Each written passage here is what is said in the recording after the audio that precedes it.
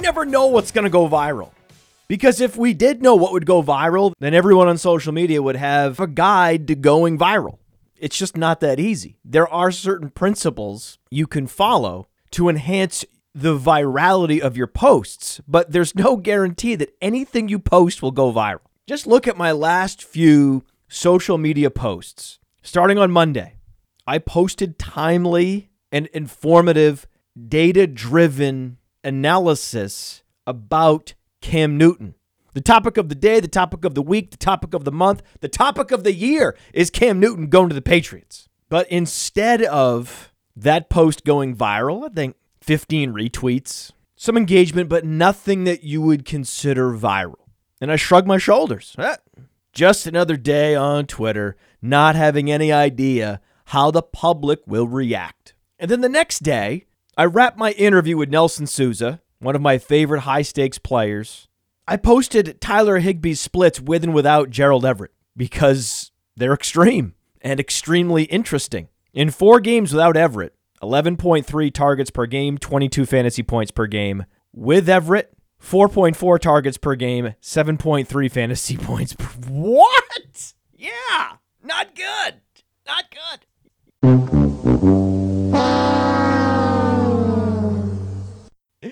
Because the analysis is, 12 personnel, 12 personnel, 12 personnel. Well, the definition of 12 personnel is 2 tight end sets. That means Gerald Everett's going to be sharing the field with Tyler Higbee. And when the Rams switch over to 11 personnel, because they'll be losing a lot, Tyler Higbee will play and Gerald Everett will take snaps as well.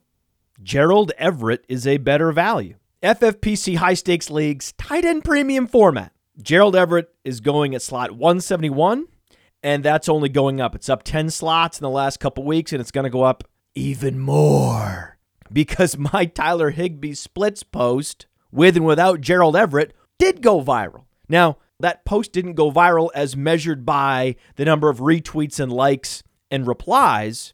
It went viral in the sense that it sparked discussion across the industry. Everyone on Twitter was talking about Tyler Higbee on Tuesday, June 30th.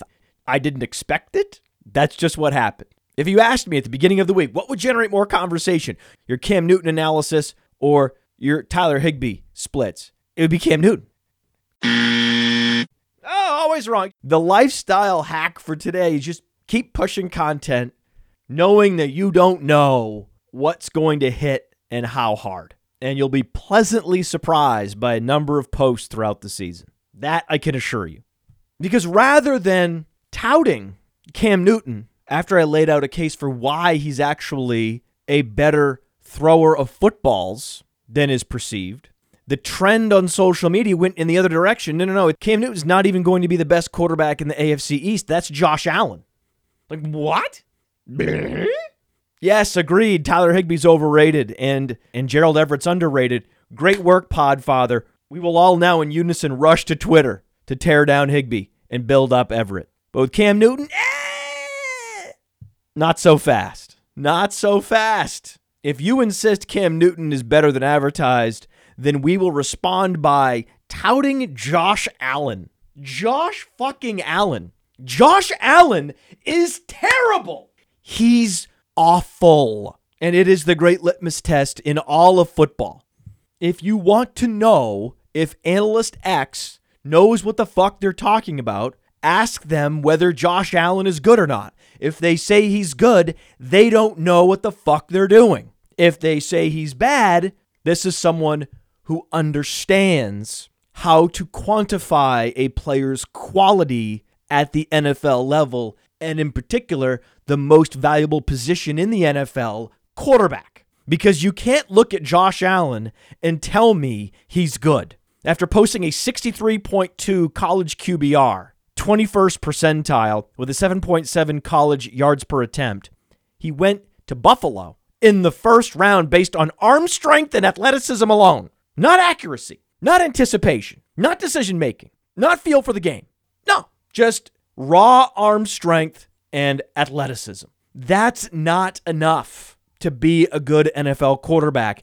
You need to be able to throw with anticipation accurately to all quadrants of the football field. That's the determining factor. You can be mobile. You can be a big, strong runner, great size-adjusted athleticism, like Tim Tebow, and you can have a fun fantasy season like Tim Tebow, but that is not sustainable. Just ask Cam Newton whether prolific rushing is sustainable. It's not. But Cam Newton came into the NFL as a national champion with one of the most impressive single seasons in college football history as both a thrower and a runner. Josh Allen has never been a quality thrower of footballs.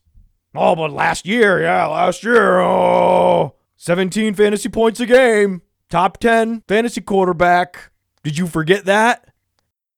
I understand Josh Allen posted counting stats that equate to fantasy points last season with over 500 rushing yards and 9 rushing touchdowns. 9 rushing touchdowns. You think he's going to rush for 9 touchdowns ever again in a single season? That's what you're chasing? And at this point, most leagues are best ball. This is the guy you're building around in best ball? Where you don't have access to the waiver wire if and when he flames out? You're going to trust your best ball roster to this guy who averaged less than 1/2 of a money throw per game. 7 money throws in 16 games. 7. You can hover over the little I next to money throws on playerprofiler.com. A money throw is a pass requiring exceptional skill or athleticism, as well as critical throws executed in clutch moments. Fucking 7. That's like a riddle. How a starting quarterback could only throw 7 money throws across 16 games. If I was back there just throwing footballs up at random in a total panic with every snap, I would complete some money throws. You understand that? He's insanely bad. Like awful. Look at the advanced metrics. Under pressure, 17% completion percentage. But what happens when Buffalo protects him? 67% clean pocket completion percentage was also 34th in the league. So he was 34th when under pressure and 34th with a clean pocket. 25% deep ball completion percentage was outside the top 30. And he was one of the few NFL quarterbacks. It was Josh Allen and it was Dwayne Haskins, just a couple guys who couldn't reach a 50% red zone completion percentage. Because in the red zone, there are no deep balls. So, what? What? Even when you factor in wide receiver drops, his true completion percentage was under 65%, which was outside the top 30. And his receivers were getting separation. Cole Beasley is a separator. John Brown, a downfield separator. 1.79 average yards of separation at target for Bills receivers was top 10 in the NFL. And they were below average in total drops. Buffalo receivers were getting separation and squeezing the football, and Josh Allen was highly erratic. A 6.5 accuracy rating, ranked number 35 in the NFL. Why? Because he can't throw. He's terrible. This is his best season. It's not like he regressed from an impressive rookie season. He was somehow even worse as a rookie. 5.0 adjusted yards per attempt as a rookie is also a riddle. How it could be so low. You thought a 49% red zone completion percentage was horrific? Well, 2018 Josh Allen says to 2019 Josh Allen, hold my beer. 44% completion percentage in the red zone for Josh Allen in his rookie year. It's comical how bad Josh Allen is at the throwing of footballs, which is what matters. That's what matters. That's the determining factor, whether or not you can sustain excellence in the NFL and add true value to your team. Cam Newton has had seasons where he added a lot of value as a runner, but those are fleeting. Michael Vick, fleeting. Lamar Jackson, fleeting. It's all fleeting. Highly risky, volatile, and unsustainable. I would caution anyone from drafting Josh Allen in either a best ball league, that's Draft Master, where you don't have access to the waiver wire if and when he completely face plants, as well as 2 quarterback leagues, where there are no quality options on the waiver wire. You can't stream quarterback in 2 QB and Superflex leagues. So for that reason, I would sidestep the possible Josh Allen landmine. He was good for fantasy football in 2019. He was top 10 in the league. But this is a ticking time bomb player. And the idea that Josh Allen is better than Cam Newton is offensive because Cam Newton was actually accurate in his final full season in Carolina. He had the number 1 play action pass completion percentage in the NFL, top 5 in true completion percentage, red zone completion percentage, and completion percentage under pressure. And Carolina receivers were top 10 in total drop passes that season as well. Yeah. These two players were never comparable. Never comparable at the college level and never comparable at the NFL level. The Patriots have by far and away the best quarterback, and anyone that says otherwise has no idea what the fuck they're talking about. Unless someone's making a strong case for either Tua or Sam Darnold, in which case I'm all ears. But no, never Josh Allen. Never drafted him. Never will. Why would you? All else being equal, I like to draft good players and avoid bad players. Fantasy football doesn't have to be hard. You don't have to make it hard on yourself. If you draft Josh Allen, you're willfully trying to make the game more challenging. And you'll see on our world-famous draft kit, fantasy-draftkit.com, fantasy-draftkit.com. We have Josh Allen ranked below consensus, and we have the player analysis and team-level analysis to back it up. That's the beauty of our cheat sheet. Not only does it have 300 players on it with complete projections, including targets, receptions, pass attempts, rush attempts for quarterbacks, all exportable to Excel and printable to a PDF guide. The analysis is integrated into the cheat sheet in a way that's all there at your fingertips, unlike any other draft kit that's ever been. Fantasy-draftkit.com, and the beauty is you can get it free. It's actually free. Just throw $10 at Monkey Knife Fight, and when you do that, you also get a free NFL game. Thank you to Monkey Knife Fight. They're helping make a lot of fantasy gamers a lot smarter this year by helping us to offer our world-famous, in quotes, draft kit for free.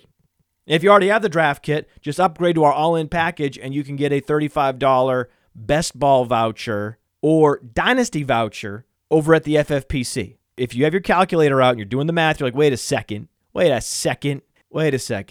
give $45 to Player Profiler and $10 to Monkey Knife Fight. I get $10 of Monkey Knife Fight bucks plus a free NFL game ticket and a $35 voucher over at the FFPC. This is an incredible deal. And you're right, it is an incredible deal.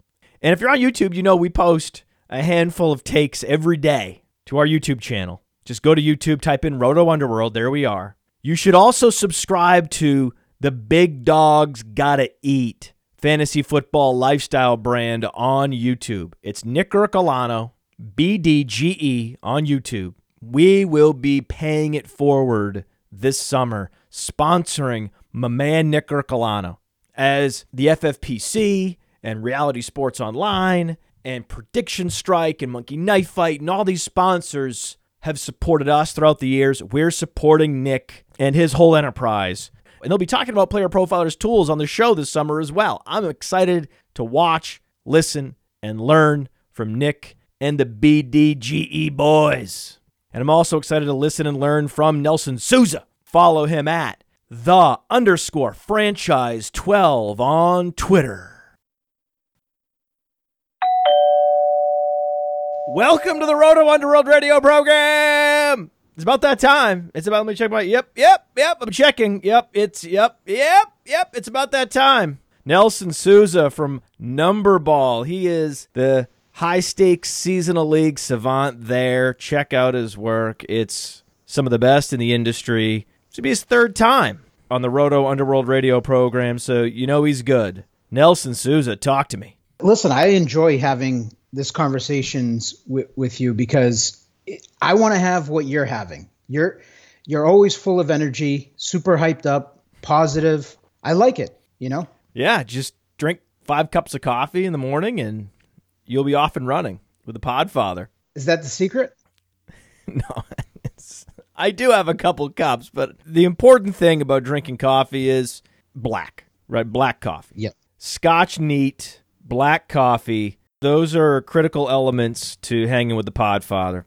A real conundrum player for me is this Cam Newton. I can't figure him out. I've heard anecdotes about parties he's hosted off the field and his locker room demeanor, but I just can't get a sense for this guy. Mm-hmm.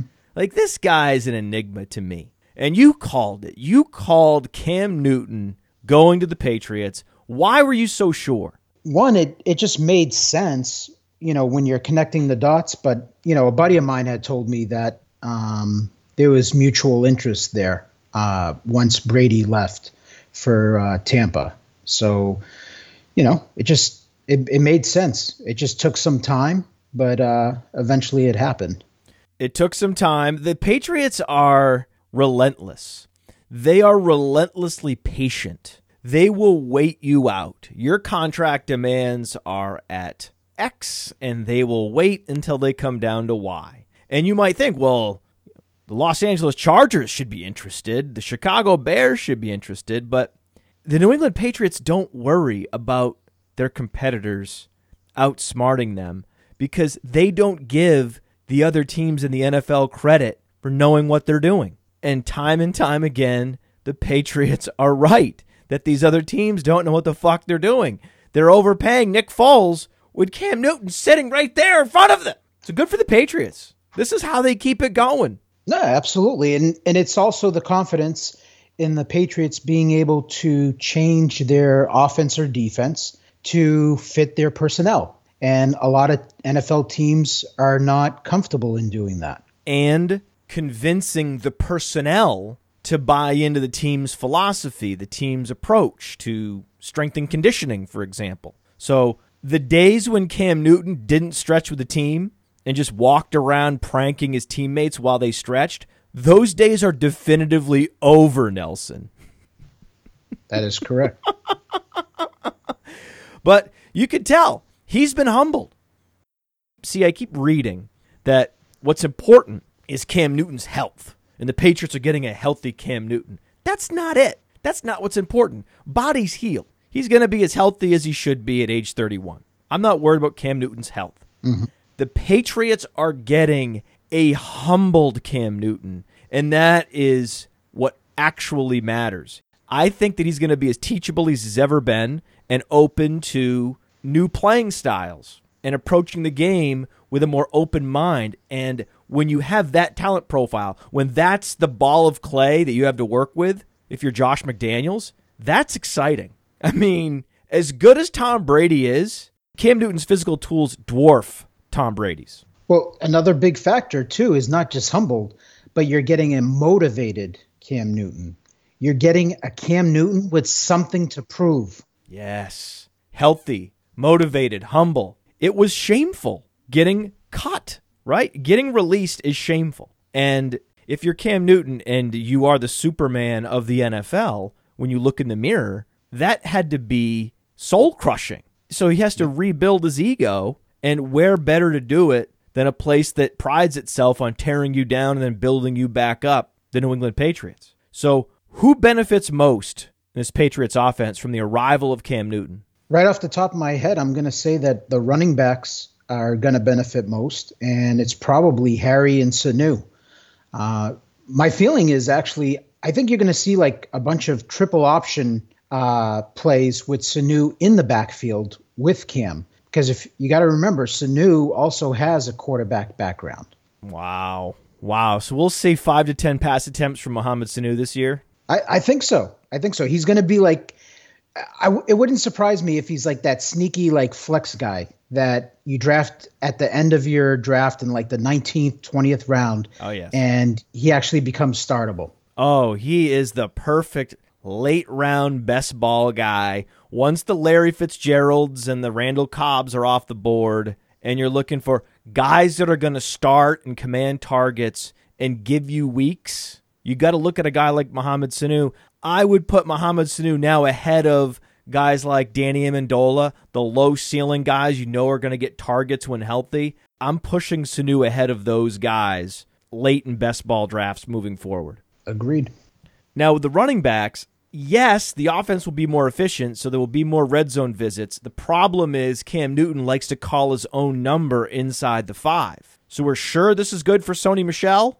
Well, I mean, in between the 20s, I think it's good for Sony Michel. Absolutely. I think when you get near the goal line, I mean, it's the issue that we always had with running backs in Carolina. You know, Cam will call his number. They'll probably give him the freedom of, changing the play at the line of scrimmage, depending on, what he sees for defense. But I'm projecting Cam's going to put up anywhere from, 7 to 10 touchdowns rushing. Whoa. Really? I think so. Listen, who better than Josh McDaniels and Belichick to remake their whole offense around what they have for personnel? And with Cam Newton, you got to remember McDaniels was with Denver when he had Tebow, and he changed that whole offense. So, you went from, Jay Cutler and Kyle Orton and those guys to Tebow, and he was able to change that offense and make it work. Well, I believe James White is better off this year than Sony Michel. So if you're measuring how much you're boosting these players, I think you boost White more than you boost Sony Michel percentage-wise. You agree with that? I do agree with that. Cam did feed Christian McCaffrey in 2018. So we've seen him feed a satellite back in the passing game. Yeah, that whole talk of, Cam Newton doesn't throw to the running backs, I'm hoping that sticks, and more people believe that. Because I do think that James White is a really good value right now in drafts. So Harry gets a boost, Sanu gets a boost, White gets a boost, Michel gets a boost. On a percentage basis, Edelman gets the smallest boost.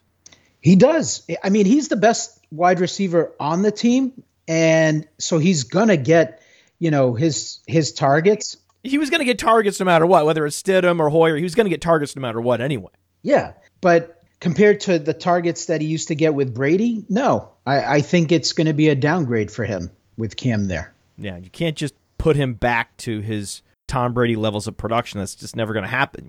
You'll never get that time back, Edelman. You'll never get that time back. Those days are over where you and Tom were running down the beach shirtless, cuddling. It's not going to happen. It's over. Those days are over, Julian. I'm sorry. Good memories. Yeah, great memories. Austin Eckler, Aaron Jones, Joe Mixon are on your famous fade list. This is the reason why you go to numberball.com, you subscribe to get Nelson Sousa's fade list. He has a way. His instincts for knowing where the red flags are incredible. It's like if you were getting work done at your house and you had pipes running under your lawn and there's going to be digging, but you don't want to disturb the pipes and the plumbing that runs through your house or under your house. Nelson could just walk across your lawn and go boom, boom, boom, set the flags. Like, okay, I see all this. I see all the places you need to avoid. You gave it away on Twitter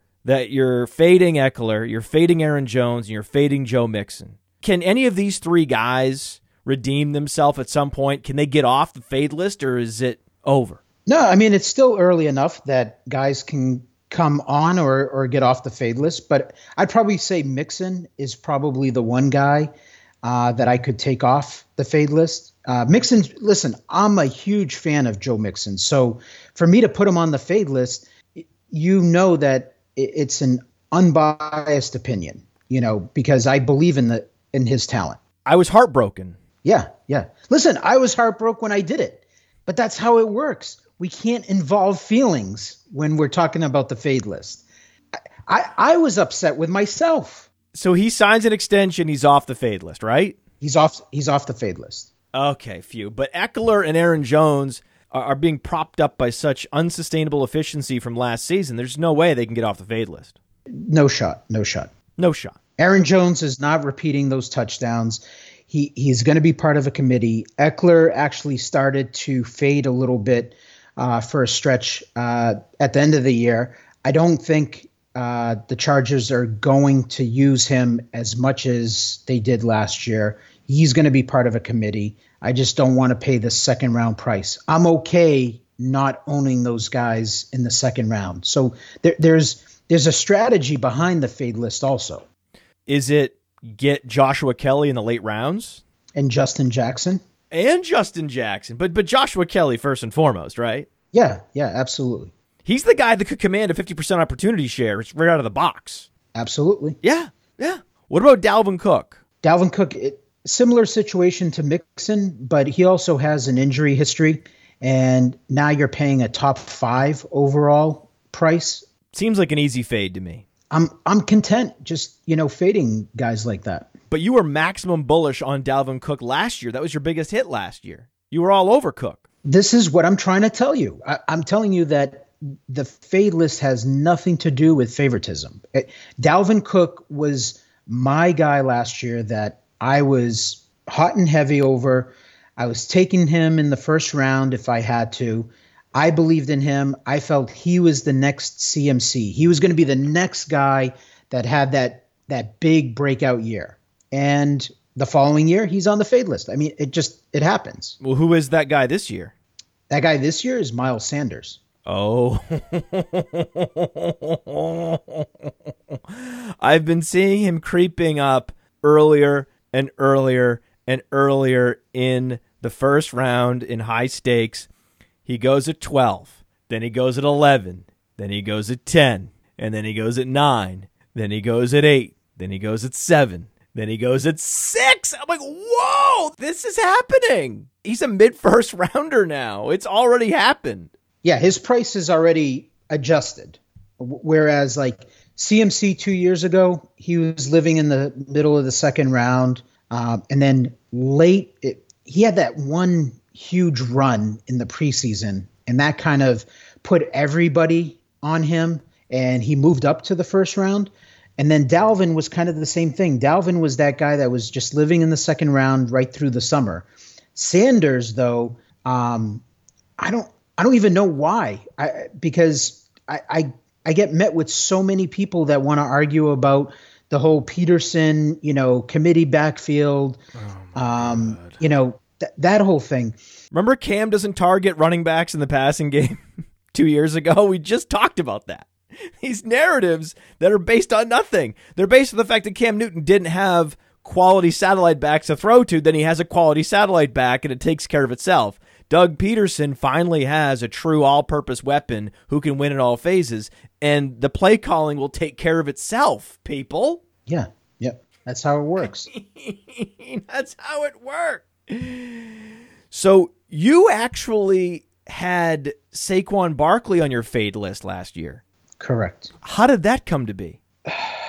When going through the process of figuring out what guys belonged on the fade list, Barkley, to me, again, another guy that I love. I'm a huge fan of his. I think he's super talented.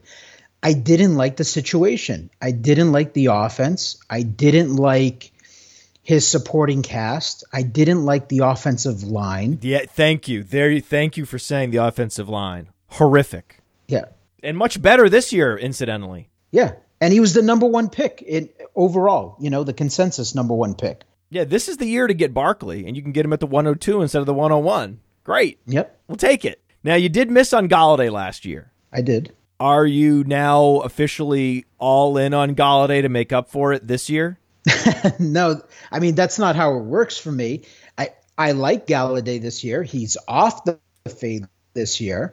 But I don't try to overcompensate for my wrong calls the year prior. I'm seeing some overcompensating on Golladay. I'm seeing him go very early. Mm-hmm. Have you been shocked about how early you've seen him drafted? Yeah, I mean, there's other receivers that I like that go in his range. So, that's why I'm saying overcompensating is probably a strong word for me. I'm very light in ownership on Golladay. Is there anyone on your fade list that you're nervous about? Not like Mixon where he just signs an extension and all is forgiven. Who is on your fade list that you're least confident about and that in the back of your mind you're like, maybe I shouldn't have him on there? Like keeps you up at night. When you add several players that are going in the first 3 rounds of drafts, you're going to be nervous about those guys regardless because right. You're talking about superstar elite players. in the first 3 rounds. And I have several of those on my fade list. So I'm going to be a little anxious, with those guys. But I think the key to it is making sure that even if the guy doesn't bust, and let's say he just has a solid year and it's like, oh, you screwed up, you got that one wrong. Well, as long as the guys that I was taking in place of that player are consistent and live up to expectations, then it doesn't really hurt me to not own, that specific player. But as far as so that's kind of like a general statement, of just all the players that are on the fade list. But if there's one guy that, kind of, bothers me a little bit, nothing sticks out really. Who's on the cusp of getting on the fade list? Who's off it now, but you're ready to push the button if anything goes in the wrong direction? Evans and Godwin. Yeah, they're already on my fade list. They're already there. They're already there. What would need to happen? Antonio Brown would have to sign with Tampa Bay. So Rob Gronkowski signing wasn't enough for you? You said on the cusp. Gronkowski pushed them to the edge. Yeah, I'm there. And Antonio Brown signing would push them over the edge, and they would both end up on the fade list. Yeah. Especially Godwin. Godwin's going very early. Yeah, he's going in the second round. He lives in the middle of the second round. Lives there. He has a house there. Yeah. He paid cash, no mortgage. He just lives there permanently. At least Evans has a vacation home in the third round. Yes.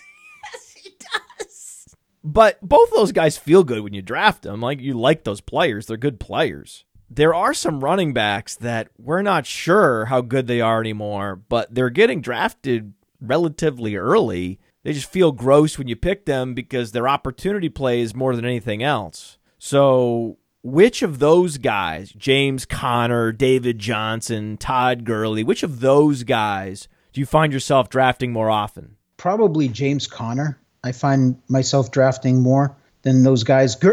Gurley's the other guy that I actually like. I like the offense. I like the strength of schedule. How can you not? How can you not like it? I'm surprised Connor's not on your fade list, personally. He was at the beginning. Wait, he found his way off it? He found his way off of it. He got helicoptered off it?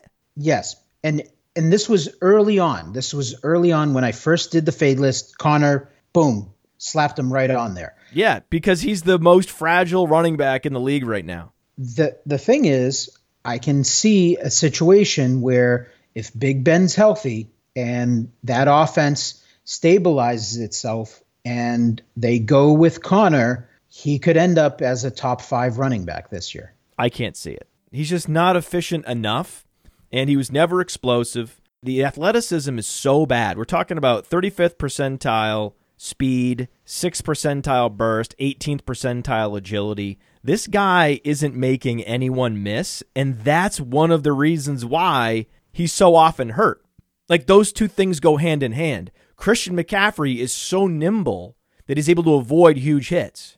James Conner doesn't have that luxury. So the plodding athleticism not only diminishes the explosive plays, the long touchdowns, for example, the big boom weeks, but also increases the probability the guy gets hurt. Mm-hmm. I'm not interested. I'm not in on James Conner. I think he was a moment-in-time running back a couple of years ago. And I'm more sold on Todd Gurley as a guy that could be rejuvenated. Melvin Gordon in Denver. Or even David Montgomery having a tepid breakout in spite of his athleticism limitations. They all feel gross. I mean, David Johnson is the most gross, but you do the math, at least the Steelers have players in roles that they can turn to, a list of specialists on the roster that they could turn to if something happens to James Conner. Jalen Samuels is fantastic in the passing game. Benny Snell is adequate between the tackles. And Anthony McFarland is a big play slasher. So they have the talent on the roster to make a go of it without James Conner.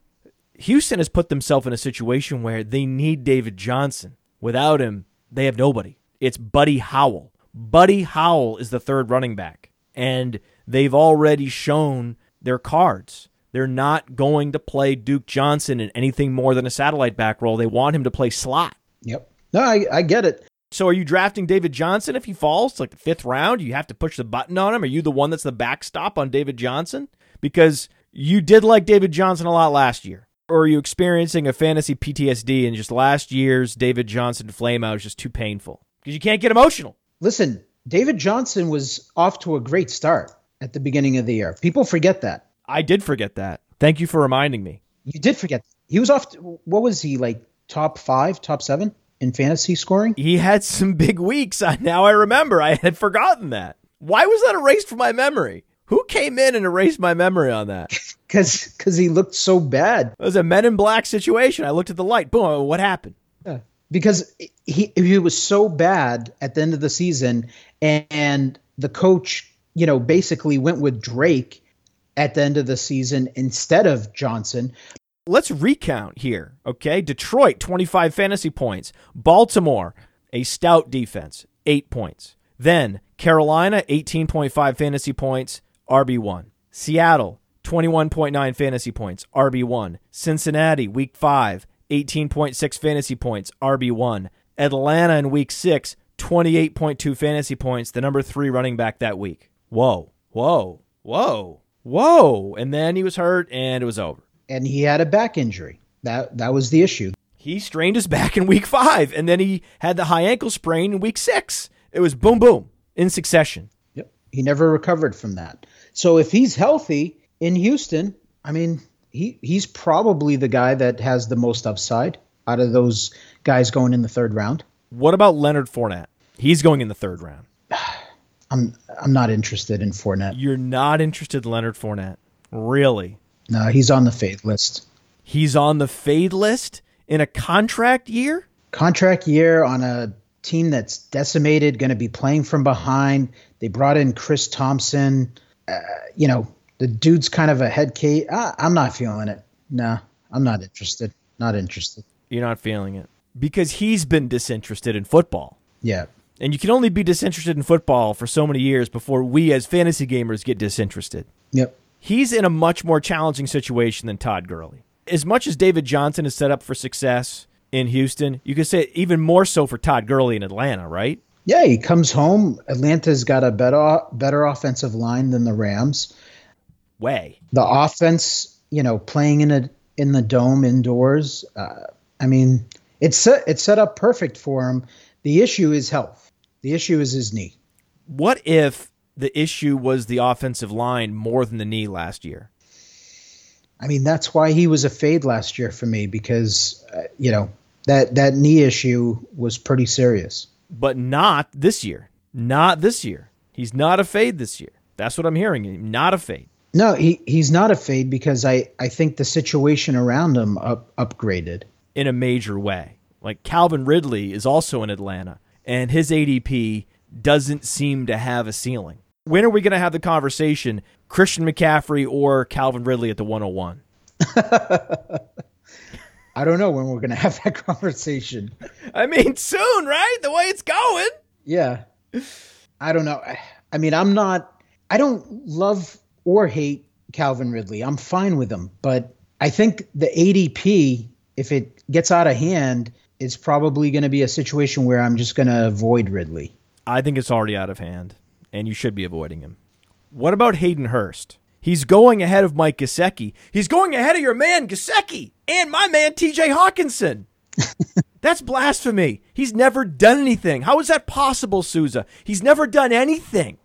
I actually love both guys' situations better than Hurst. So thank you. I don't. Thank you. Yeah, I mean, people they're seeing, the common, denominator is, okay, out goes Hooper, in comes Hurst, talented guy, and he's just going to take Hooper's production. I think that's what people are buying into. That is the 1-for-1 target share swap narrative. Is one of the oldest, tiredest fantasy football hobby horse bits of fantasy analysis you're going to read. Yeah, just swap them out. Hot swap in the guy. Austin Hooper's just a guy, right? I don't think you're just a guy. if you post top 5 numbers across the board at the tight end position. I just don't think you're just a guy. No, listen, Gesicki, Hawkinson, Noah Fant, Janu Smith, all those guys I'd rather have over Hurst. The most maddening thing about the Calvin Ridley draft position and ADP rocket ship is that the argument revolves around Austin Hooper being gone. That's fine. Let me look up star tight end Austin Hooper's ADP, because wherever he landed, I'm sure fantasy gamers can't wait to get their hands on him. And then you find out, lo and behold, Hayden Hurst has a higher ADP than Austin Hooper. If that's the case, then what the fuck are we talking about? Right? Jesus Christ. I want to stab myself in the eye with a pencil when I read this shit. That's the market. Yep. Something's got to give, right? Yes, it doesn't make sense. What are we talking about? I mean, unless Matt Ryan throws for 6,000 yards, there's just no way that Hurst and Ridley are values this year. It's impossible. You're right. Something's got to give. Drafting Hurst and Ridley is like drafting A.J. Brown and Derrick Henry. Something has to give in Tennessee, right? You can't draft both of those guys. It's the ultimate negative correlation play, isn't it? Yeah, absolutely. You would never. Of those two, who do you prefer? A.J. Brown or Derrick Henry? I think Henry's the safer guy, even though he's going in the first round. I mean, I think his workload is there for him. Wasn't Derrick Henry right there with Dalvin Cook and those running backs that you had ranked above consensus? Yeah, absolutely. Yeah. How did you know it was going to be the Derrick Henry show? I just believed in the talent, and I just figured that eventually the coaching staff was gonna see it, that you can't, give Dion Lewis and all these other guys, these has-beens, opportunities when Henry is taking a screen pass 75 yards to the house. That's right. Yeah, thank you. Yes. Thank you. And I feel the same way about Darius Geist. Doesn't that apply to Darius Geist this year in Washington? There's a lot of cooks in the kitchen, though, over there. I like Geist this year, but I can also listen, where he goes in drafts, he's not going to hurt you if it doesn't work out. That's right. But at the same time, I can see scenarios where, they just utilize a couple of those backs and he doesn't quite reach his full ceiling. There's still time. There's still time to buy. There's still time to buy in Darius Geist in Dynasty. You like Antonio Gibson? Yeah, he's the guy to own there. Oh, okay. Okay, I'm writing that down. A little interesting nugget there. I love the NFC South more than the NFC East. It's a glorious place to hunt for fantasy value. Looking at the Buccaneers, Godwin's a fade, and Mike Evans is a fade because there's just so many weapons there, high-level weapons. Not Hayden Hurst-level weaponry, Rob Gronkowski-level weaponry. We'll enjoy bountiful production in Tampa. It's just that the target shares will be inconsistent week to week. So my guess is this points to one single player that you want more than the others at his ADP. I just want you to say it out loud. What's his name? Come on, Matt. You know the answer to this. I do know the answer. It's the guy I've been getting. It's Tom Terrific. Tom Brady. Tom Brady. If you like Godwin and you like Evans and you like Gronkowski, then you have to like Tom Brady. Just look at the ADPs of the wide receivers if you want to figure out which quarterbacks to draft. Go with Tom Brady and go with Matt Ryan and log out. Yep. And what division are those guys in? Oh, shocking. The NFC South. Rob Gronkowski is not on the fade list, right? He's avoiding it. I actually thought Rob Gronkowski, when he came out of retirement, they did the whole trade. I thought he was going to skyrocket up drafts. I did too. I thought he was going to live in the 4th round of drafts, right after Mark Andrews, Zach Ertz. Yeah. I thought, here comes Gronk. But he's not. He's going at FFPC. He's going in the 8th, 9th round. It's weird. So he's actually a value. In the highest stakes leagues, I've noticed him creeping up. I think the velocity will increase once there's any kind of camp and people can watch him out there moving around. He looks fluid. Just one GIF of him catching passes from Tom Brady and looking fluid, boom, he's up 2 rounds. Yeah, absolutely. It happens that fast. That's going to happen. What about in Carolina? That's an exciting tight end, Ian Thomas, right? I like Ian Thomas's talent, but again, Cliche alert! Cliche alert! Cliche alert! Cliche alert! Cliche alert! Cliche alert! But again, too many mouths to feed is the analogy that I know you love. Oh no. I know you love that cliche. Come on, I liked it when you said cooks in the kitchen and you avoided the cliche, Nelson. Oh. All right, but there has to be one receiver in Carolina you like. I mean, other than DJ Moore, you're saying? Yeah. I mean, we know DJ Moore. Yeah. But of the fringier receivers, we're talking Ian Thomas, we're talking Curtis Samuel, talking Robbie Anderson. Who you got? Robbie Anderson. Give me Robbie Anderson. Oh, yeah. He's been very good during his career in very challenging situations. Having to deal with Stephon Gilmore twice a year, it's been annoying playing in the AFC East. Now he gets to enjoy the bounties of the NFC South. He's going to be running around in dome conditions and shootouts going, oh shit, football's fun, man. It's not 20 degrees getting molested by Stephon Gilmore all game. This is enjoyable. He had to deal with poor quarterback play in Sam Darnold. Imagine what he can do with an upgrade in Bridgewater. Tre'Davious White, Stephon Gilmore, and Sam Darnold throwing the footballs. I mean, it's a difficult situation, right? He's pulling a sled up a mountain. Now he's just coasting, baby. He's coasting. Another NFC South tight end, Jared Cook, seems to be forgotten, similar to Rob Gronkowski. He's going even later. I can't disagree with that because I forget about him. I have him kind of lower on my rankings just because. Well, I mean, he's in a good offense, but I don't think he catches the same amount of touchdowns as he did last year. And if he doesn't get the touchdowns, then what do you really have? Kamara's healthy to start the season. That's big because Jared Cook did the majority of his damage in the second half last year, which coincided with Kamara's high ankle sprain. They added Emmanuel Sanders, so significant upgrade across from Michael Thomas. Yeah, Jared Cook's a year older. It makes sense that we would have to pull back the reins on his projected targets and touchdowns this year. The NFC West is also very interesting. Who's your favorite Cardinal wide receiver to draft at ADP? Christian Kirk. I knew it. God, I knew it. God, I know you so well. Why Kirk? Well, because Hopkins, that's one of my rules, right? Of the fade list. We've talked about it. It's why I'm not drafting Hopkins. You switch teams. Yeah, you switch teams that first year. Not interested. Especially you switch teams and you stay in the second round. Nah. Christian Kirk, I think, is a talented guy, great hands, second year in the offense. He also, too, was banged up. He had a high ankle sprain that he dealt with in the second part of the season. I think it's the forgotten high ankle sprain from last season. I like him. He also happens to be very good. He's still young. He posted a 1,000-yard season in his true freshman year at Texas A&M. He's still young. He's now fully acclimated to the offense. He has chemistry with Kyler Murray. He is the best value wide receiver outside the first 100 selections in fantasy drafts.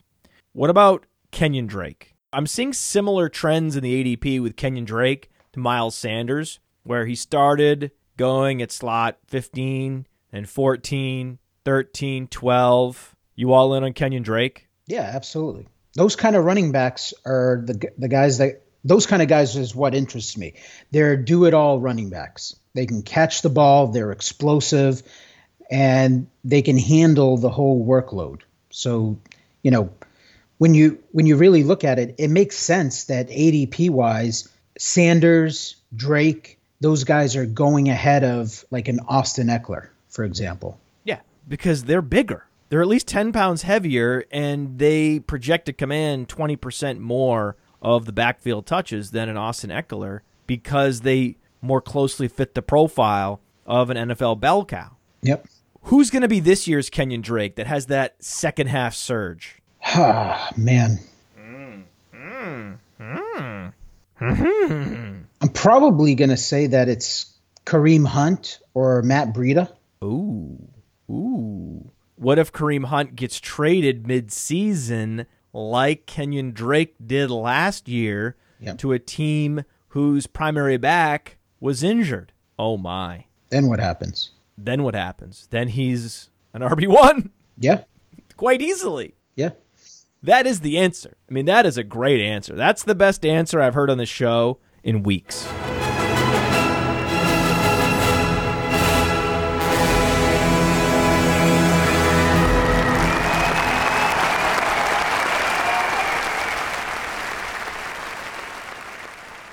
If we were grading an answer across multiple different categories of correctness, that would be the most correct I could imagine. No, listen, Kareem Hunt, where he's going in drafts, it's like 5th round. Okay, that's kind of like the neighborhood he lives in. In a tournament, you want to own some Kareem Hunt because if things break his way, no pun intended, and Chubb, got injured, Kareem Hunt would be an RB1. He would be like a top 5 running back. He would be a league winner.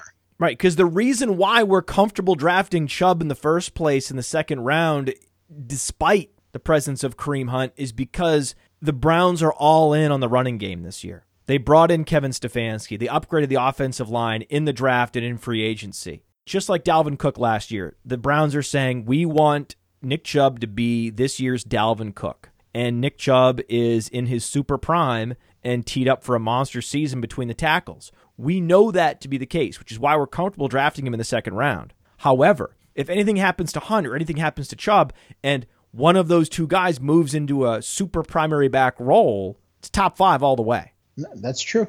I can see that too. Who's going to be this year's Chris Godwin? The guy I like is DJ Chark.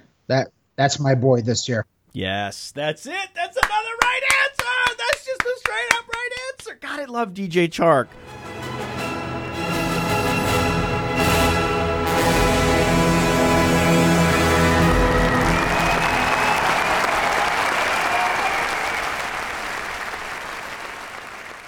Why not? Why not? There's only one player that I watched film on, where I watched all of his receptions from 2019. It was DJ Chark. I wanted to see it.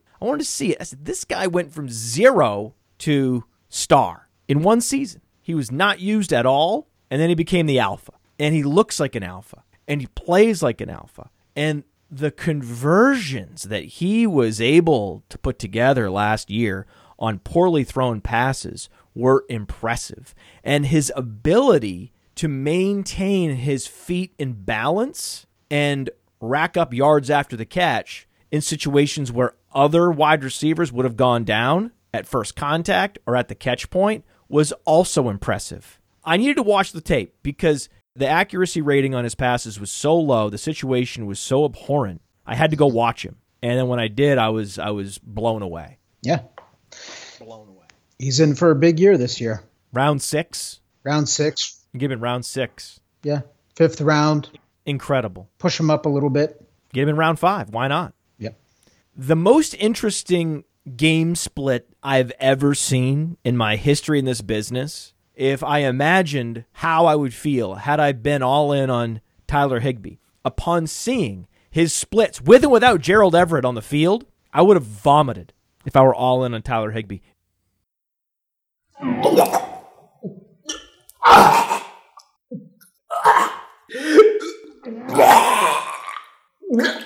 No one can be all in on Tyler Higbee after they've seen his splits with and without Gerald Everett. Listen, it's recency bias. They see that end of the season, which was a historic run that he had, a monster stretch at the end of the year that can't be repeated and ever. And everyone thinks that was his coming out party, and that Tyler Higbee, who I love the way you said that. we're talking about Tyler Higbee. He's such a guy. He's such a guy. He's a guy. He's a guy, everybody. He's a guy. You think in a vacuum, if we were drafting an NFL team and we needed a tight end to go win a Super Bowl, that you'd want Tyler Higbee over a Mike Gesicki, over a TJ Hawkinson, over a Rob Gronkowski, but he's going before those guys. It makes no fucking sense. I mean, shit. Give me Hayden Hurst. At least Hayden Hurst has the pedigree. I'll even take Hayden Hurst. At least he has a situation. At least he doesn't have Gerald Everett to compete with. I mean, at least he was a first-round pick. At least Hurst is somebody, you know? At least he's got talent. At least he didn't go to Western fucking Kentucky. I mean, get out of here. You go to Western Kentucky with average at best athleticism and you break out at age 27 and I'm supposed to be impressed? What the fuck? People are losing their mind. This is what I'm talking about. That's why he's on the fade list. I didn't even know he's on the fade list. I just assumed he was on the fade list. Certain he was on the fade list. I didn't even ask if he was on the fade list. I knew for a fact he was on the fade list without even looking at the fade list. I have no idea whether Tyler Higbee was on the fade list or not, but I knew he was on the fade list. I'm trying to save people from themselves, and people still don't buy it. They want Tyler Higbee. Fucking Tyler Higbee. If you're going to draft a guy on the Rams, make it Robert Woods, right? Give me Robert Woods all day long where he goes. What about on Seattle? You get Tyler Lockett over here. You get DK Metcalf over here. That means very good things for Russell Wilson, just like Tom Brady, by the way. Mm-hmm. But if you had to pick between Lockett and Metcalf, who you got? See, I've seen this debate on Twitter where who is the alpha moving forward? It's a question. I'm in the Tyler Lockett camp. I will admit that I was not a fan of Metcalf coming out, and he surprised me last year, and he played better than I thought he would play. But I still think that Lockett is the man there. I can tell you why he played so well. In spite of running the same route over and over and over and over again, the perma-fade. Well, we'll run the shoulder fake slant to get the DBs off the scent every 10 plays. Otherwise, it's just fade every time. And that works only because your quarterback is Russell Wilson. If he was on the Rams, ask Sammy Watkins what his target share would be. And the other thing that we keep going back to on the show today is Tyler Lockett was hurt towards the end of the year last year. He went to the hospital, Nelson. They thought his leg was broken. And he put up a big fat goose egg in one of the games at the end of the season. It was like an unforgivable 0. Week 13, he put up a 0 against Minnesota, and then he came back in week 15 and put up 26 points, but everyone had him on the bench. Yeah, that's what it was. So that's what people go back to. So that's why they're favoring Metcalf. Look at the playoff run that they had too with Metcalf. Metcalf had what did he do in the playoffs, in the NFL playoffs? I want to say he had a couple of big games, didn't he? Yeah. In the playoffs, DK Metcalf had 11 catches for 219 yards and a touchdown. There you go. In 2 games. So he averaged over 100 yards a game. Pretty good. Yeah, so there you go. That's what people remember. They remember Tyler Lockett giving them a goose egg when it counted the most, and they remember Metcalf in the NFL playoffs. Get over it. That's why we're having this debate. You got to get over it. You got to get over it. I think that Russell Wilson can challenge Mahomes and Lamar Jackson because all the forces are working against the Seattle running game. It's an incredibly difficult schedule of run defenses. There's going to be a lot of shootouts. And when they're not in a shootout, they're facing a super soft pass defense like Washington or Miami or New York. So that leads me to believe that the ground may be tilled perfectly to finally unlock Russell Wilson all the way, to give him those 600 pass attempts that I've always wanted to see him enjoy. I think he would be the number 1 quarterback in fantasy. Mm-hmm. It's in his range of outcomes. And when you think of Russell Wilson, you think of a safe guy, but I think there's a ceiling there too that's not talked about enough. No, there is. I can see that. I'm not going to disagree with you. I'm hesitant just because of the coaching staff and their stubbornness to open up the offense, even though they have, a talented quarterback like Wilson. I'm looking at an FFPC draft where you were drafting out of the 2-hole, mm-hmm. and you took Chris Carson in the 4th round. Mm-hmm. Talk about that pick. I was on a podcast also that night, and Oh no. I even said it that, you know what? I'm going to get trapped into this guy because Carson is actually on my fade list, and here I am taking this guy because it's the latest I've ever seen him. And I'm doing several of these football guys drafts, and sometimes, you have to make adjustments, even though the guy is on the fade list based off of where he was going in drafts. I decided to take him on a team. End of the 4th round is late for Carson. Yeah, that's what I thought. Le'Veon Bell, David Johnson, they were off the board. James Conner, long gone. The only other running back you could consider there, other than David Montgomery, is Kareem Hunt. When you saw Hunt go with the next pick, did you crumple up a piece of paper or throw an object against the wall? No, not at all, because I got my boy Chark. That's right, with the teacher Chark. In the 5th round. Love that. And then Dak Prescott in round 6. You took Prescott before Kyler Murray, before Watson, before Wilson. What's the rationale having Prescott in the number 3 quarterback spot in your rankings? Well, because I love the offense. I love the schedule. And I just think that the supporting cast that he has, that's what I expect him to land. I expect him. You want to talk about range of outcomes with like Wilson, Dak wouldn't surprise me if Dak finished as the number 1 fantasy quarterback this year.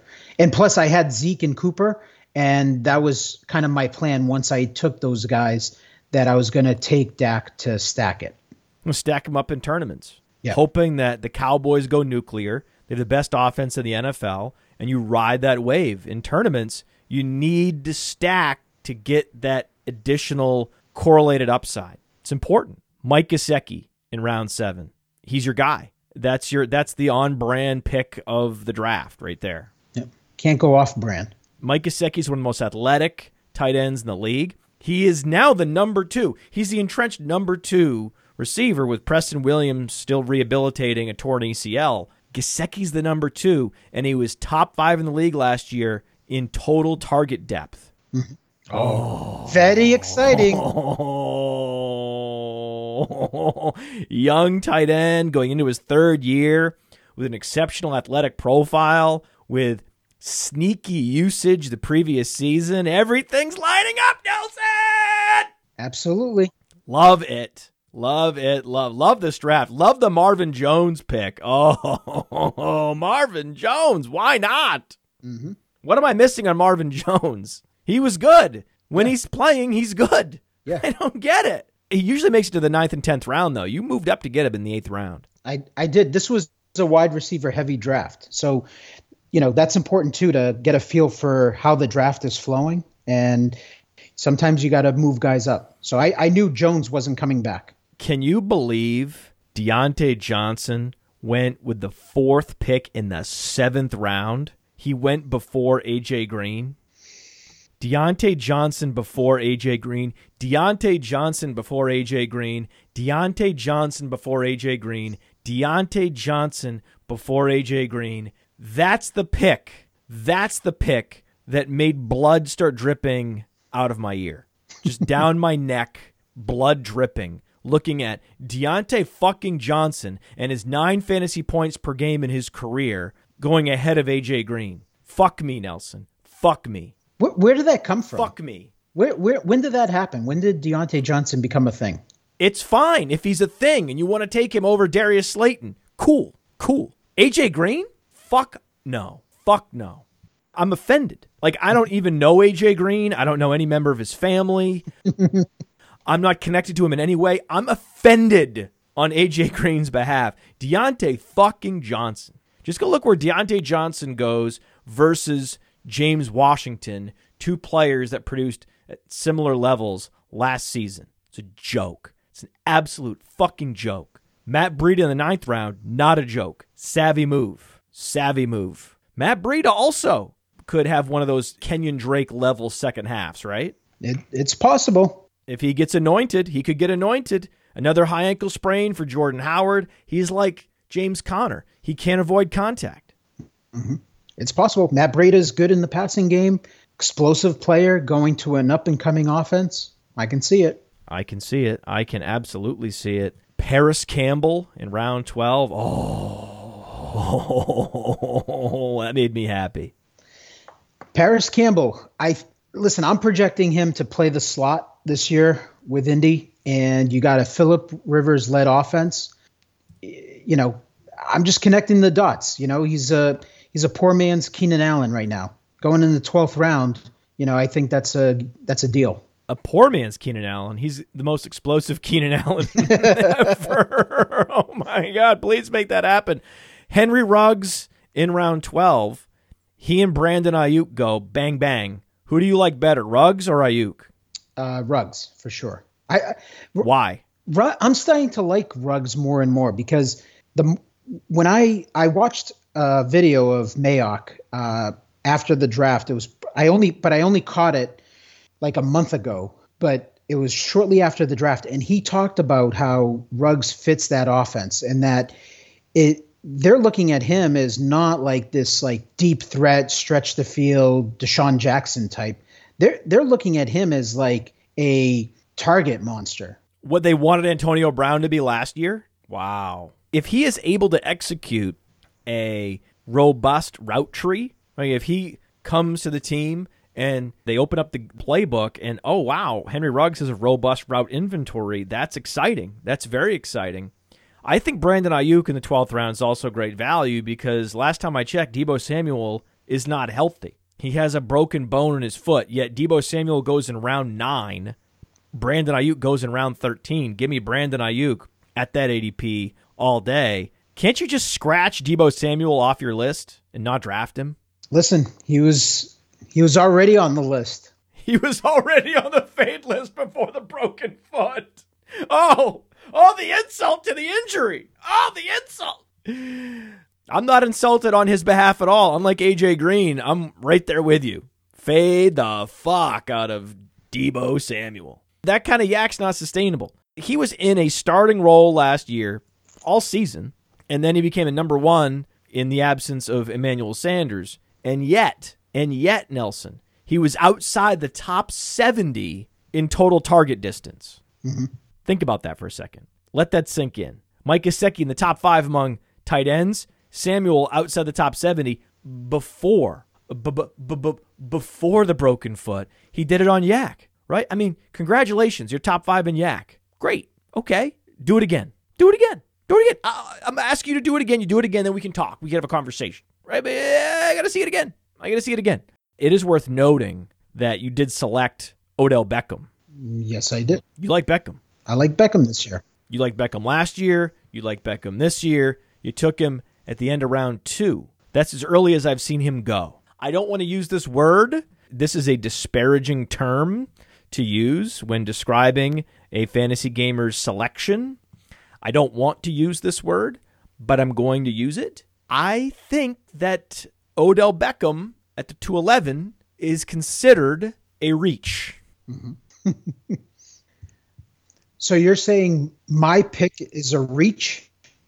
I think that Odell, especially in high stakes, where running back thirst is more robust than more casual leagues, you never see Beckham in the second round. You just don't see it. You took Beckham over Aaron Jones. Aaron Jones is on your fade list. You took Beckham over Gordon. You took Beckham over Fournette. You took Beckham over Cooper, who you got coming back around anyway. You took Beckham over Evans. That's a big deal. That shows a lot of faith in a player that was not good last year.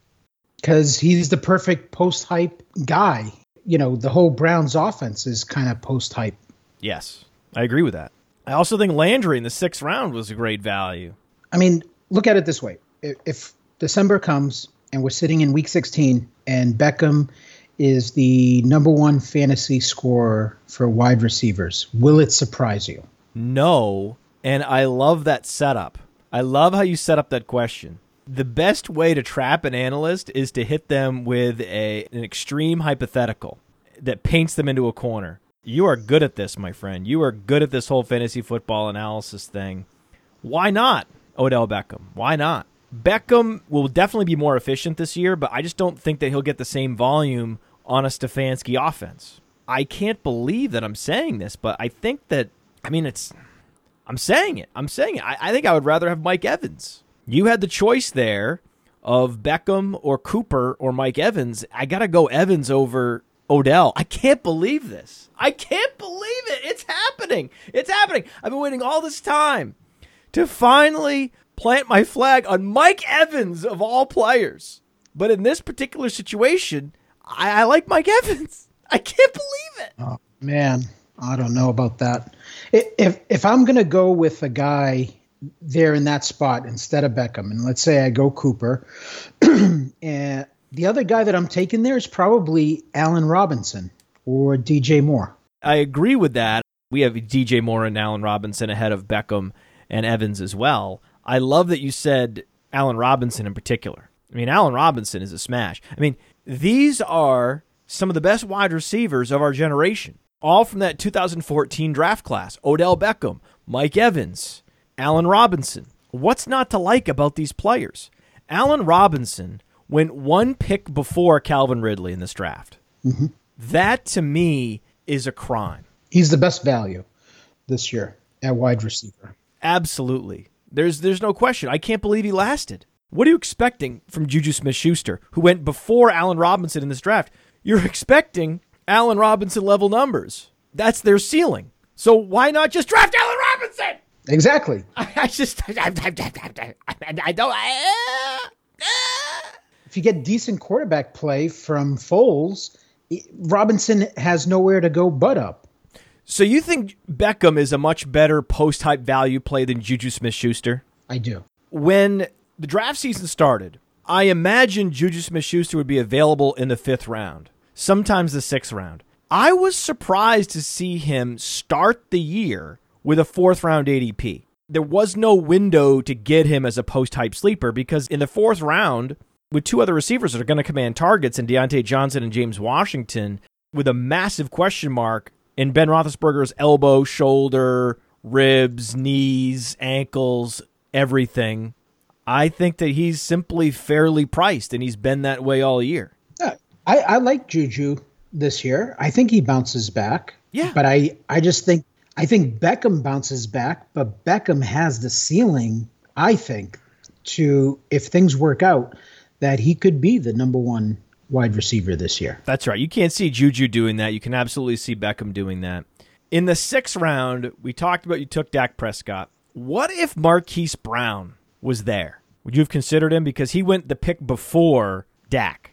Marquise Brown could be mega this year. He could be Mega Brown. I actually was looking at that because he did go a pick right before me, and I was actually thinking, I'll go Marquise here. I don't think Darren in the 1 hole is going to take Dak. He's going to take Kyler before he takes Dak at quarterback. I'll get Hollywood as my number 4, and then I'll come back with Dak, and I'll just punt tight end. And I just don't end up with my boy Gesicki. I would have probably gone ahead and taken either Breida or Marvin Jones with Jonnu Smith. Yes. What do you like about Jonnu Smith? Athletic profile. Delaney's gone. I think that someone else needs to get targets in that offense besides A.J. Brown. I don't know. That's kind of it. It's a similar case to what we talked about with Mike Gesicki. It's a very similar situation in that these are the de facto number 2 receivers. Mm-hmm. These are not going to be prolific offenses because Tennessee's run-oriented and because Miami's just not good. Although Miami could get good very quickly if their offensive line improves dramatically, which it very well could. Now, when you look at these field stretchers, like a Marquise Brown, I'm seeing Mecole Hardman getting drafted earlier than I'm comfortable with. He went the pick before Christian Kirk in this draft. Hardman ahead of Kirk is almost as offensive as Deontay Johnson ahead of A.J. Green. Not quite, but I could feel my blood starting to boil. Yeah, I don't get it. What do they expect is going to happen? I've never seen this. I've never seen a player get drafted with the expectation that one of the starters gets hurt in week 1. Because what do you got in Mecole Hardman if Sammy Watkins and Tyreek Hill are healthy and playing a full complement of snaps, running a full complement of routes in week 1. He's a situational guy. He'll get a couple targets. What? I mean, I guess it's the same as drafting Kareem Hunt, that if a Chubb injury or a trade, you're getting a home run pick. I guess that's what they're hoping for. I mean, you can't play Hardman. You can't play Hardman. In the second half, his snaps went down. In the second half, his routes went down. Why was that? Because Tyreek Hill came back. Tyreek Hill comes back, and his snap share goes from 72, 60, 61, 62 to 16, 32, 22, 44, 18, 18, 19, 35 in week 17. So even in week 17, he's only running 11 routes. What? What is happening? He had 2 games with more than 15 fantasy points, and they both came before week 4. Let that sink in. This is a guy that's going before Christian Kirk. The Cardinals also have a prolific offense. This isn't an inefficient offense. This is the Cardinals' offense. They're going to try to lead the league again in pace of play, and they're going to be way out in front in pass-to-run ratio. That's an offense you want to invest in. We talked about the NFC South and the NFC West. If you put the Rams to the side, there's a lot of offenses that you want to invest in. Kansas City is the team that everybody knows. Kansas City is the team with a brand equity. Kansas City is the team where every player, with the exception of Sammy Watkins, has a full-price ADP. You could argue there's a discount on Damian Williams. You could argue there's a discount on Sammy Watkins. The past peak players, there's a discount. That's it. If you add up all the implied targets and receptions and yards and touchdowns for Tyreek Hill and Travis Kelce and Sammy Watkins and Mecole Hardman and Clyde Edwards-Helaire, Mahomes has to throw for 6,000 yards and 60 touchdowns. This is not a place to go to find value, the Kansas City Chiefs. And yet, Hardman's ADP just keeps soaring, keeps going up. I open a draft board like your draft board in the FFPC. I'm never surprised when I see Calvin Ridley earlier than I've ever seen him, when I see Mecole Hardman earlier than I've ever seen him, and Deontay Johnson earlier than I've ever seen him. I expect it. I expect to be shocked and outraged by those 3 players' ADP every time I open up a draft board. Yep. Yeah. No, thank you. No, thank you. Who's going to be that guy in July? We're in July now. Who's that guy? Who's the next guy that I'm going to keep opening up draft boards and he's going to be going around earlier than the last board I saw? It's probably going to be whatever guy posts, a video of himself training without his shirt on that is going to get all the hype. It happens every year. Let's create a hypothetical situation here. Let's create a hypothetical scenario. How about that? Cam Newton arrives in New England for some unstructured workouts like Tom Brady is hosting, essentially violating league protocols, but whatever, right? Whatever. There's no pandemic happening, especially not in Florida. Tom, you're fine. Just do what you want. Cam Newton arrives in New England, wants to ingratiate himself with the team, looking for workout partners. Cam Newton, shirt off. N'Keal Harry, shirt off. That's the perfect storm. So videos go up of a shirtless Cam Newton throwing deep balls accurately to a shirtless N'Keal Harry, squeezing the football every time. You got to think he goes up 3 or 4 rounds. I agree with that. He could be the guy. He could be that guy where we're talking in a month and we're like, can you believe this? Can you believe where you could get N'Keal Harry? This draft happened right before the Cam Newton news, correct? He went 11th round. N'Keal Harry went the pick after Sterling Shepard and the pick before Jerry Jeudy. And 2 rounds after Mecole Hardman. 2 rounds after Mecole Hardman. In a rational and just world, those 2 ADPs are flipped. I noticed in this draft, Anthony Miller and Sterling Shepard went in succession. Those are the 2 hardest players to discern in the history of fantasy football. I have never in my life had a more difficult time determining who to draft first, Anthony Miller versus Sterling Shepard. They have the same ADP. They're the same size, same athletic profile, same scoring profile, same productivity, same efficiency. They're the same exact fucking guy. How do you distinguish between those two guys? I probably go off of the guy that has to contend with less competition, and that's probably Miller. It's got to be Miller, right? Who is the number 3 in Chicago? Do you know his name? Probably going to be Jimmy Graham now. I don't know.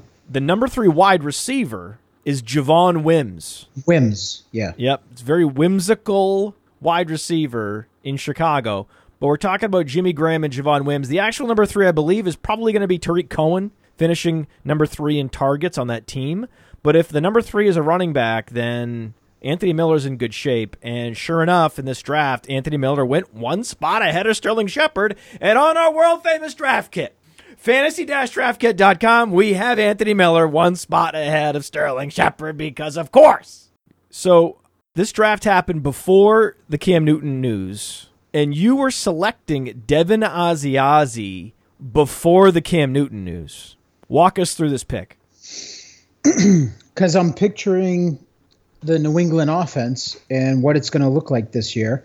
And with Belichick going and selecting 2 tight ends in the draft, I think, and once I looked at Asiasi and what he could do in college and watched a few videos, he's actually pretty talented.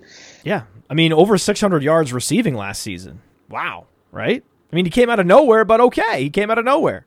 He also has 2 enormous diamond earrings on each ear. That's important. He looks good. Like, this guy is styling, and when you compare the Devin Asiasi headshot with the diamond earrings to the Dalton Keene profile, Dalton Keene wearing the ungroomed dirtball mustache, it's an easy choice. Give me Devin Asiasi all day. Give me those earrings. Now, I ask every analyst for a truther. Who's that guy deep on rosters that they just can't let go of? It looks like, as a Patriots fan, you're a Rex Burkhead truther.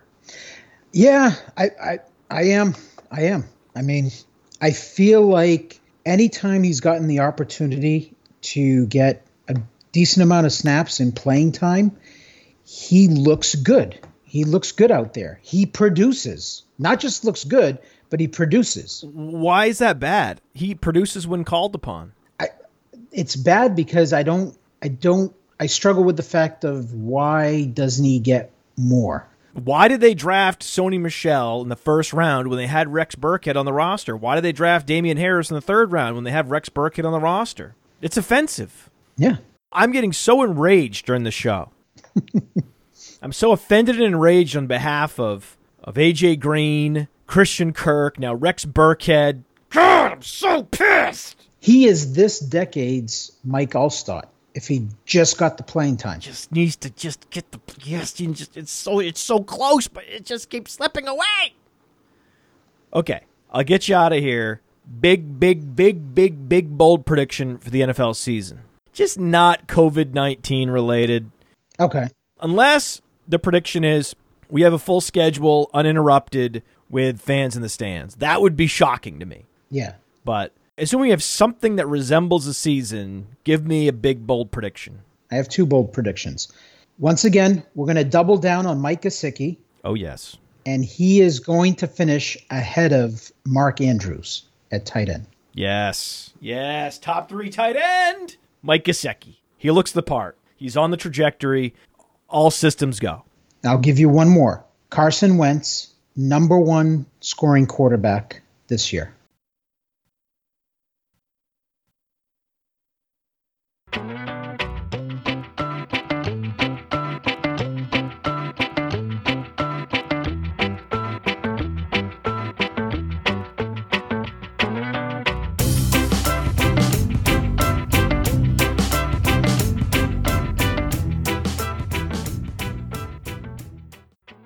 Carson Wentz, number 1 scoring quarterback this year. What? So at some points in the show, we talked about how Russell Wilson could be that guy, and then how Dak Prescott could be that guy, but all along it was Carson Wentz. Carson Wentz, the whole time, just laying in the weeds. So thank you, by the way, for responding to these questions in written form. You like that? Of course I like that. That's great. Listen, it's a professional podcast. We I got to be professional about this.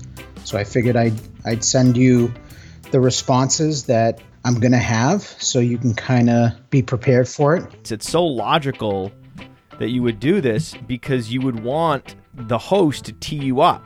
The funny thing is we kind of usually share the same viewpoint on a lot of fantasy players. I had booked a hotel or beach cottage or something on the Delaware beach, very underrated, with this girl that I met was going to fly in. I was going to take her there because I lived in D.C. at the time. And I thought that would be a fun, savvy thing to do for a weekend. A weekend sex fest. And then the funny thing is I met my wife maybe 2 weeks before this vacation. Mm-hmm. And we started talking every day. So like a week prior, I called her and I was like, listen, I can't, the whole thing fell through. This weekend's fallen through. I can't do this sex fest weekend thing. I was like, oh my God, I definitely have to marry this girl if she's motivating me to cancel this Delaware beach sex thing with the fake boob girl. Oh, no doubt about it. I can't believe I just did this. My fingers are dialing the numbers. I'm picking the phone up. I'm speaking words, telling this girl that she's got to rip up her plane ticket. I mean, this is crazy. This is a weird sensation that I'm feeling. What is this sensation that's making me do this? Cancel all my plans with all my other possibilities. Oh no. Oh no, the L word. Oh no. It's coming. So have you ever been here or no? No, so I've never been. I'm telling you, I had plans to go because I heard good things and I never had an occasion to go. The kids go to Dewey. Yeah. That's where all the kids go. Yep. And Rehoboth. Yep. Rehoboth is a college town. The closest I've come to hanging out in that area is Annapolis. And then the tip of Jersey is that Cape May. That's apparently a nice place. I've never been there. You and Tom were running down the beach shirtless, cuddling. It's not going to happen. It's over. Those days are over. I was heartbroken. Yeah. Listen, I was heartbroken when I did it. No shot. Wrong. No shot. As good as Tom Brady is, Cam Newton's physical tools dwarf Tom Brady's. Antonio Brown would have to sign with Tampa Bay. Those days are definitively over, Nelson. Well, you said on the cusp. So Rob Gronkowski signing wasn't enough for you?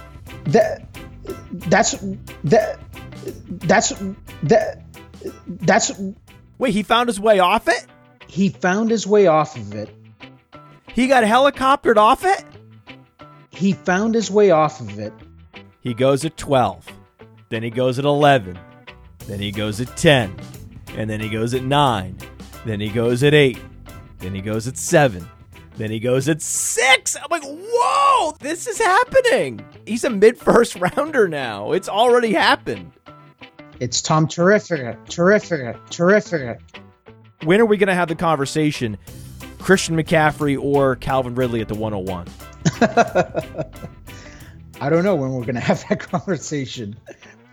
Hayden Hurst has a higher ADP than Austin Hooper. If that's the case, then what the fuck are we talking about? Jesus Christ. I want to stab myself in the eye with a pencil when I read this shit. David Johnson was off to a great start at the beginning of the year. People forget that. I did forget that. Thank you for reminding me. Tyler Higbee. It was a Men in Black situation. I looked at the light. Boom, what happened? We're talking about Tyler Higbee.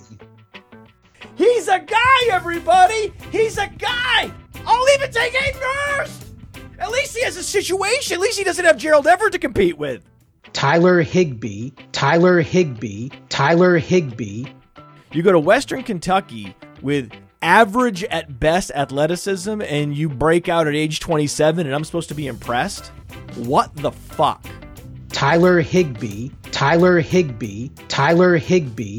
I knew for a fact he was on the fade list without even looking at the fade list. I have no idea whether Tyler Higbee was on the fade list or not, but I knew he was on the fade list. I'm trying to save people from themselves. They want Tyler Higbee. Fucking Tyler Higbee. Ah, man. Dalton Keene wearing the dirtball mustache. Give me those earrings. Very exciting. I love when I Google any kind of thing relating to DK Metcalf. It's just images of him in the gym. Very exciting. Paris Campbell in round 12. Oh, that made me happy. Very exciting. Fuck me, Nelson. Fuck me. Listen, he was already on the list. He was already on the fade list before the broken foot. Oh, the insult to the injury. Oh, the insult. So you're saying my pick is a reach? That's the pick that made blood start dripping out of my ear. And you said he was a reach. That's what broke the internet, man. What? What? What is happening? Training without his shirt on. You're expecting Allen Robinson level numbers. That's their ceiling. So why not just draft Allen Robinson? That's the perfect storm. I don't. Once again, we're going to double down on Mike Gesicki. I like Mike Evans. I can't believe it. God, I'm so pissed.